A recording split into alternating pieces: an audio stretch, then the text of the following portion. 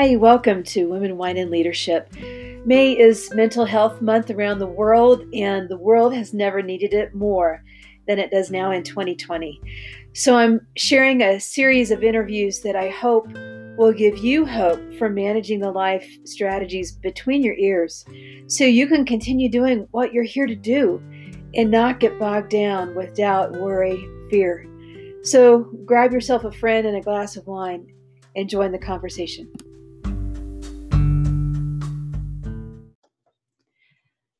So today's episode with Sonia Wasden is one I'm excited to share with people because those of you who followed me know the mental health story in my background. And when I found out about Sonia's book, a true story of her struggle within an impossible life, that's exactly the way that a lot of people feel when they struggle with mental wellness.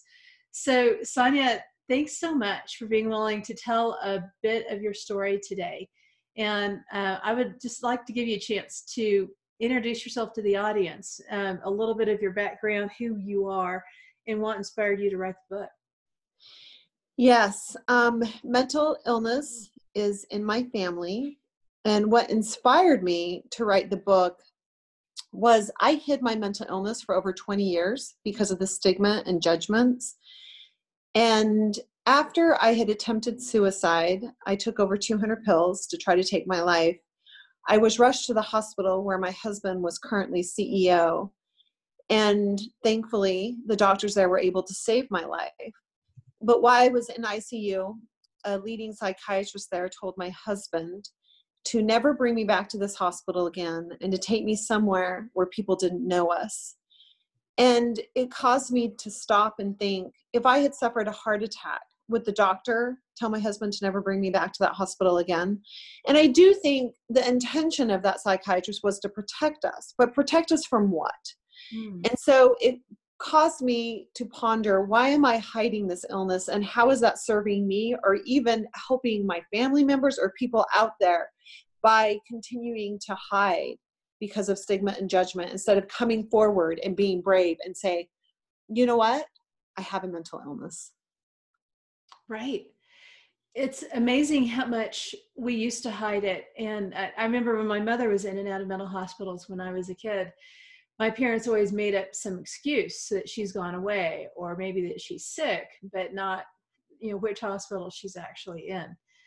And I love the idea of bringing mental illness out of the closet, because I think that darkness is what breeds further insanity. We can't possibly heal if we can't talk about it. Yes. And the thing is, my attempted suicide was just 5 years ago. And yes, we are talking more about mental illness. And I think it's important. But I think there's still a lot of room to grow and conversations that need to be had. Right. I feel like suicide is a conversation killer. It's uncomfortable to talk about. And I feel like we need to come forward and have conversations that people need to feel comfortable and safe in saying, I'm having suicidal thoughts and feelings. And for us to talk about that so they can get the help that they need. Suicide rates have increased since the year 2000, 30%. And so I feel like, yes, we're talking about it more, but we're not seeing in statistics that it's going down. Why do you think the suicide rate is increasing? I think that, it's the second leading cause of death for teenagers. Yeah. I think there's a lot of, social media, I think stress, anxiety, all those things are going up. And I feel like we need to talk about where people need to realize that if you are having suicidal urges and feelings, you're sick. You need to go get help. If you broke your arm, you would go to the doctor. If a teenager broke his arm, they would go to the doctor and say, my arm's broken, I need help. But there's, like I said, the stigma that there's something wrong with you. There's shame, there's judgment that keeps it hidden and thinking there's something wrong with me, instead of saying, and that's why we need to talk about it, instead of saying, oh my gosh, I'm sick. Yeah. I'm having suicidal thoughts and feelings and wanting to take my life. I'm ill and I need to go get help. I wonder if people are afraid that if they admit that they're ill, that they might actually get banished or put into a hospital with padded rooms, or that life might be taken away from them, or privileges might be taken away from them. So how can somebody know confidently who they need to go to when they sense this illness?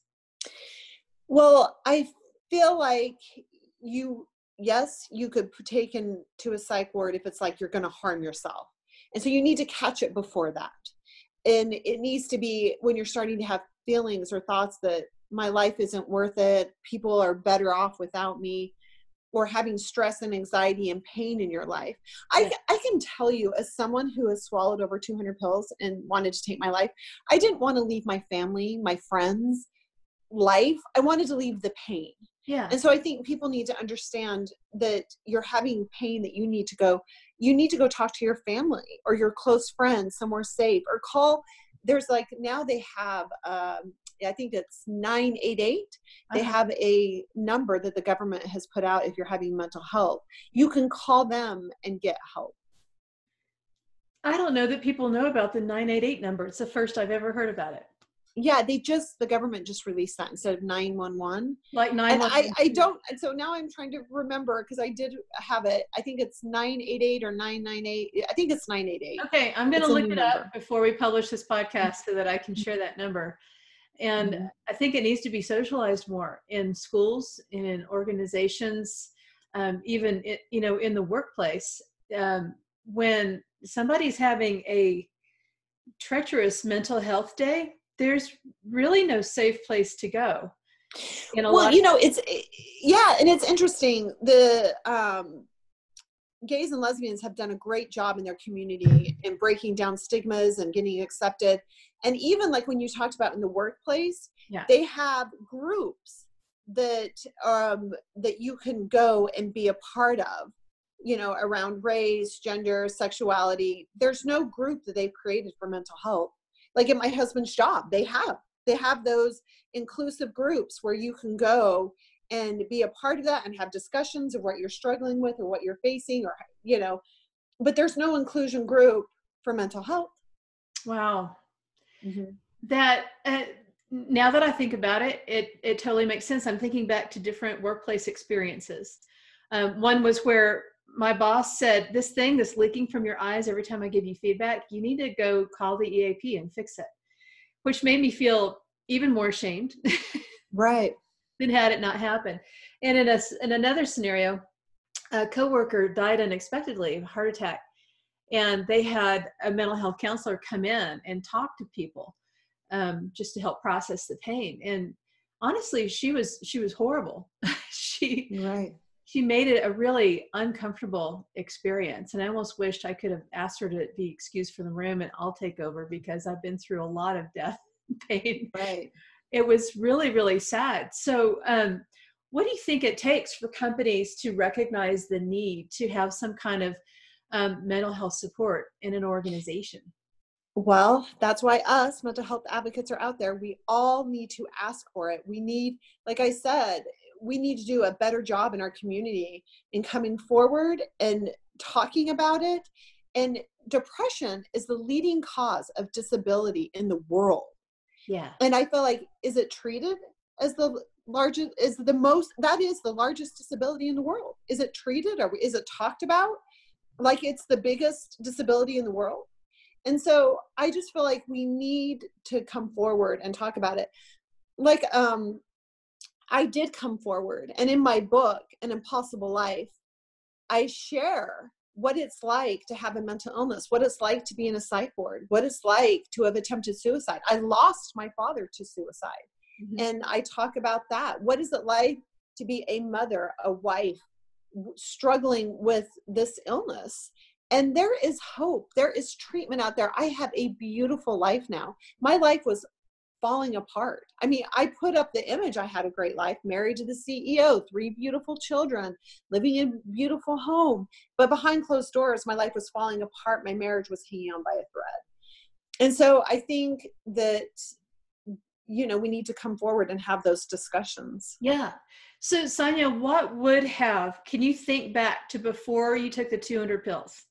Mm-hmm. What could somebody have noticed or asked you in order to bring you down from what I call the precipice? That's the place where we're ready to jump off because the pain is so great. What could I feel like when you see someone start to isolate themselves, I think when you see, someone I didn't shower, I didn't change my clothes. I went to the required, I went to the required charity events for my husband's hospital, and I looked great then, but on a day-to-day basis, my friends or family seeing me, I wasn't showering for like 2 weeks. I wasn't getting out of bed.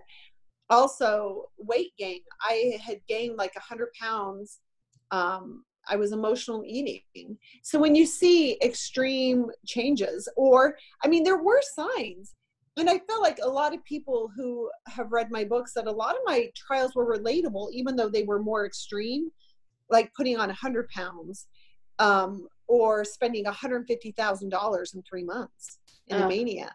Or I got banned from my son's high school from arguing with the teacher, or I got kicked out of Michael's, you know what I mean? Because I was being obsessive about picture frames. So there were signs there. It's not like, oh my gosh, but sometimes people are able to hide them more than I was. And there is that shock of, oh my gosh, they just died of suicide. And they say we had no idea. And that's why I'm saying, so it can be both. I think there can be signs, and I think some people can do a really good job at hiding them. Yeah. Yeah. Well, it's so good. And I love that you bring these out. I'm making a list of the ones that you just mentioned so that we can call them out on the show notes. But here's my next question. Let's say that I know you well enough to know what you look like with your makeup on, and I've noticed that you haven't gotten dressed in a week. And I noticed that you blew up with the math teacher today. Yeah. What would be something I could say to you that would be receivable? I think that when people say, well, how do we talk about mental health? We need to talk about it the same way as physical health. It needs to be the same, or even when people say, well, what do I say? Like after my father died of suicide, people were uncomfortable, or even after my attempted suicide. No one at my husband's hospital, but one person asked if he and I was okay. But my sister, who struggled with cancer, tons of people at their work, right, were asking, is your wife okay? And how's she doing with her cancer? And bringing meals and mowing their lawn. I didn't get a meal brought to me. Our family, it's just like, silence. Okay. And so I think we need to ask the same questions as, how are they doing? How are they doing? How are you doing? Is there something we can do? If you see someone doing that, blowing up at the math teacher or not showering, to pull them aside and say, are you okay? Ask them that question and listen, and don't judge, just listen, and don't try to be their therapist either. But maybe, I felt so depleted, I didn't even have the energy to get help. Of saying, are you okay? Do I need to help you make a doctor's appointment? Would you like me to go with you? You know what I'm saying? Of asking that person, instead of looking at them and saying, oh my gosh, they haven't showered for a week, there's something wrong with them, I'm not going to say anything. Go up to them, give them a hug. Are you okay? Is there, can I help you? Like those things. Can I help you get a doctor's appointment? Can I drive you to the doctor's appointment? Right. Just having somebody to go with them and see that kind of a baseline, a sense of stability. It reminded me of a time that I fell apart in front of my boss, different boss than the one who told me I had to fix the crying problem. And instead of saying, Donna, this is really uncharacteristic behavior, she actually chastised me and said, you got to stop acting like this. You know what? And she shamed you. Right. She was shaming you instead of really looking at you, Donna, and saying, Donna, are you okay? Is there something I can help you with? Right. You know what I'm saying? Looking at you and listening to you. I determined that day that anytime I see somebody acting in a way that's not characteristic for the person I know, I'll say, this is not the Sonia that I remember. What's going on? Is there something going on today that you need? I love what you just said. I would have loved if someone said, this is not the typical Sonia I see. Is something going on? Can I help you? Because you're just stating what you see, and you're not Yeah. making a judgment about my intentions. You're Mhm. just stating what I see. I know there was a time when I took a lot of mental health days because I had a lot of vacation time to spend. So I would sleep in and stay in bed all day. And my family would say, we get worried when you stay in bed all day. I wonder if there's something else going on. And I loved that they actually noticed that and Right. didn't wait for the other shoe to drop. They said, okay, let's take a look at this. What's going on? Do you need to get out of bed? Do I need to take you to the YMCA? You know? Yes, yes. And you know, the therapy that I found that is phenomenal is dialectical behavior therapy. Ah, And I have to tell you, it was a friend that found it for me. And so I did have a friend after I attempted suicide that did research on therapy, and she is the one, and she found the therapist, she found the program. And how grateful I am to her that she took time to do research on therapy. And she even said, I don't know if this will work, Sonia, but and she did it with me. Let's schedule an appointment. that's amazing. Tell me the name of the therapy program again. Dialectical behavior therapy, and its abbreviations is DBT, and it's scientifically based evidence therapy. I am telling you, I've done 26 years of therapy. It is the best therapy, hands down, I've ever done, and changed my life. That's amazing. You Mm-hmm. know, I just talked to a woman who said after years of talk therapy, she sought wisdom from another place because she said it wasn't helping. She said, Donna, I needed something that was somatic, something that would help me to express the frustration and the confusion and give me an outlet in addition to the talk therapy. So I just love the fact that there are different kinds of therapy that we may not even know about, and it's important to talk about them. Yeah, well, we need to share with each other. Talk therapy did not work for me. DBT gives you skills, actual skills to manage depression and anxiety and panic attacks and mental illness, like mental health disorders. Yeah. Like I have a mental illness. You may have a mental health disorder. Like 1 in 5 people will experience some type of mental health disorder in their lifetime. So yours may not be a lifetime mental health issue like mine, but you may have, because environment or situational, you may have depression come or anxiety come. Yeah. And you might be able to get through these, and get better, but still you need skills. You Right. might need medicine for a time. You might need skills for a time to get through that period of your life of what you're going through. Right. So can you dive into that a little bit, the difference between mental illness and a mental health disorder? Well, a mental illness is an actual biological illness, and that's what I have. I'm bipolar, and it's an actual brain disorder, and it's lifelong, where people can develop symptoms that I experience. So I had, like, for example, DBT has group sessions and individual therapy. In the group sessions, there were people, I was actually the only one there with an actual lifelong mental illness. The rest were having mental health disorders because of environment, situational. Like, I have anxiety for the rest of my life.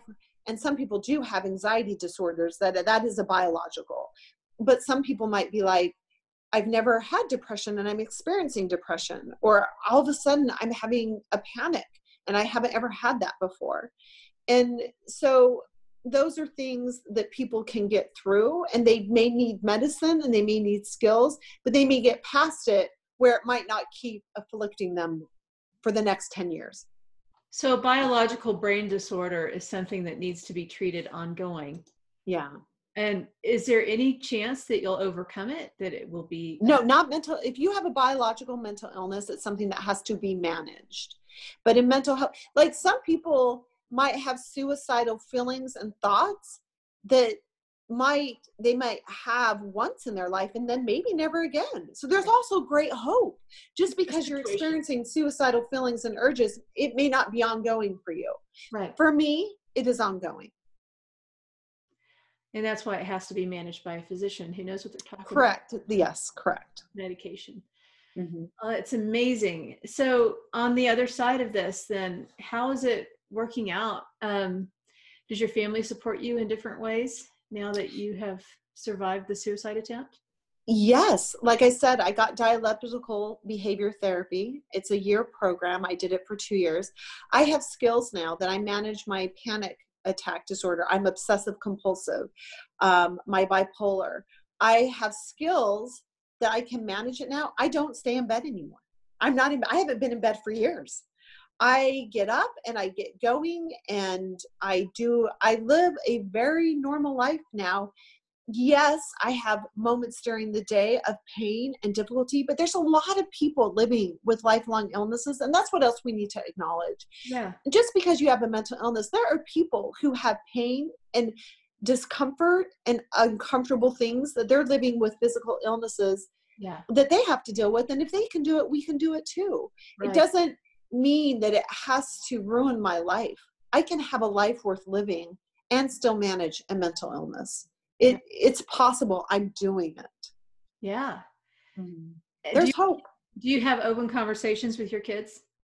Oh, absolutely. And I have a son that's been diagnosed as bipolar, but he has the best medicine. He's in DBT. He has the best therapy. So isn't that good news that there's so much more knowledge out there? And even within our family, I mean, my dad, I think, gosh, I don't know, had there been more therapy, more talked about, would he have died from suicide? I don't know. And that's why I'm saying there's progress. I have great hope for our future, but there's still a lot of work that needs to be done. Absolutely. Like last September, I believe there was a shooting, and our president put out a tweet that said, it's not guns, it's mental illness and hatred that pulled the trigger. What I'm telling you is mental illness, people with mental illness studies have been proven, we are no more likely to be violent than the average person actually. But yet we have a stigma around mental illness that they're violent, that if there's a shooting, it's mental illness. When studies have been published that we are no apt to be more violent. But people don't want to be associated with an illness that you're crazy, you're violent. Who wants to come forward and be a part of that group? Right. I don't want to be, right? Who wants to say, oh yeah, let's be a part of the crazy group, the violent group? And that's why I'm saying there's still work that needs to be done. And it's been also, studies have been proven that if there's a negative association with an illness, people don't seek treatment. Right. They don't want to be associated with it. Yet we have to acknowledge that those people who misuse guns do have mental illness issues. Wouldn't you say? They're saying that it could be a component, but also they're saying that,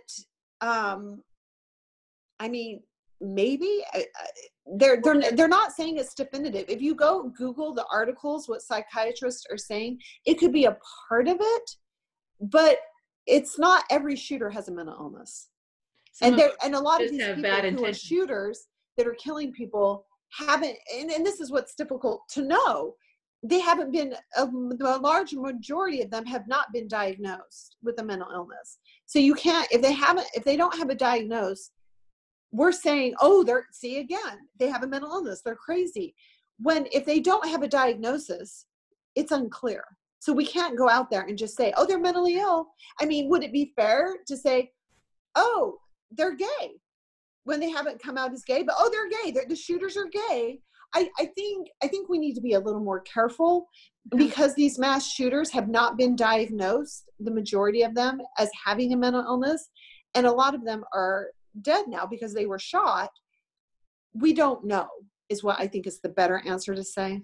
Right. I think it's a comfort to us to think, well, we have to have something to blame it on, because no one in their right mind would do something like that. Well, okay, but then why does mental illness, why are we so apt and easy to say it's mental illness? So we're out of our mind? Do you see, who wants to come forward and be part of a group that's out of their mind? Yeah. It's perpetuating So, the stigma that keeps us from getting help. right. And there are people that experience psychosis, right? Yeah. So that's the thing. But that's, the majority of people with mental illness are not experiencing psychosis, and they're not out of their mind. Okay. I mean, I've never experienced psychosis, and I have a mental illness. Okay. That's a really interesting distinction that I think a lot of people, we tend to make general categorizations without really understanding the difference between a mental illness and a mental health disorder and a psychosis and schizophrenia. And have you ever read Brain on Fire about the gal? I did. Yeah, it was inflammation in the brain that was causing what was manifesting as mental illness. And once they fixed the inflammation, she was all better. It's just, it's crazy that But she had a psychosis happen because of the inflammation in the brain. Yeah, but the psychosis was a result of the inflammation, not right. And so that's very different than having a mental illness. Right. Yeah. But it's confusing for the Yes, it is. And would you say that when folks read your book, they'll understand some of those distinctions a little bit better? Well, I would say an Amazon review from a psychiatric nurse said after she read my book, she'll never look at her patients the same way. Nice. And I've had another Amazon review from a woman who said her sister is mentally ill, and now she understands her better. I've also had people say that after they read my book, that they have a greater understanding and compassion for mental illness. And it's basically in my book, it's written like a movie. You basically get to come into the car with me, and you get to experience what it's like to have a mental illness, what it's like to have suicidal urges, what it's like in a psych ward, what it's like to have those emotions and feelings. So we wrote it in a very powerful first-person narrative where you come into the car with me and you get to go along this ride with me and my family. And people say by the end of it that they feel a part of the Wasdom family. They feel like they're a part of our family. Yeah. And so you really get to come in. I open the doors, and it's raw, it's honest. I don't hold back. And so you get to come I open the doors into my family and into my life, and you get to experience it on a firsthand experience. That's fantastic. Yeah. Well, I think story is the way that we find ourselves. We have to hear how other people have experienced things and walk through their healing to be able to chart a path for ourselves. It's yes. a beautiful thing that you've done. I can't wait to read it. Yeah. Why I write fiction because I don't know the other side of my mom's suicide. And so I keep trying to tell the rest of the story. And that's one way to heal. It's one way to help others to find healing. It is. And, writing is beautiful. Stories are beautiful. When people read my book, it's not fiction. This is my life. Yeah. When somebody gets my book, I always want to tell them they're holding my life in their hands. Yeah. And, I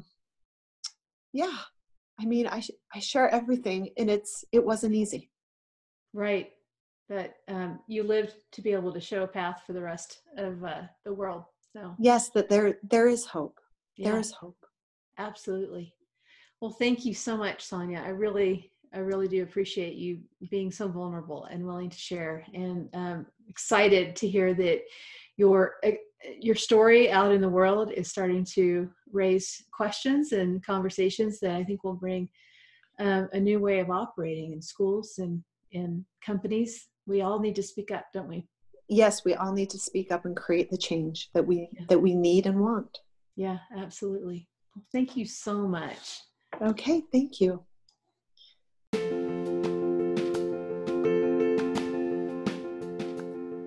I'm so glad you joined us today on Women, Wine, and Leadership. I hope you left with some really practical strategies. And if you're feeling like, not sure where to go from here, go to 360lifestrategies.com, scroll down the page, and click on Book My Strategy Session Now. That's what I'm here for. I'll offer you a 30-minute strategy session to kind of get you off to the next place. And, if we need to work together further, we can do that. I just want you to be connected with the strategies you need to not just survive this life, but thrive. There's a whole nother world that many of us haven't even had access to. That's what we're here to do. So stop by.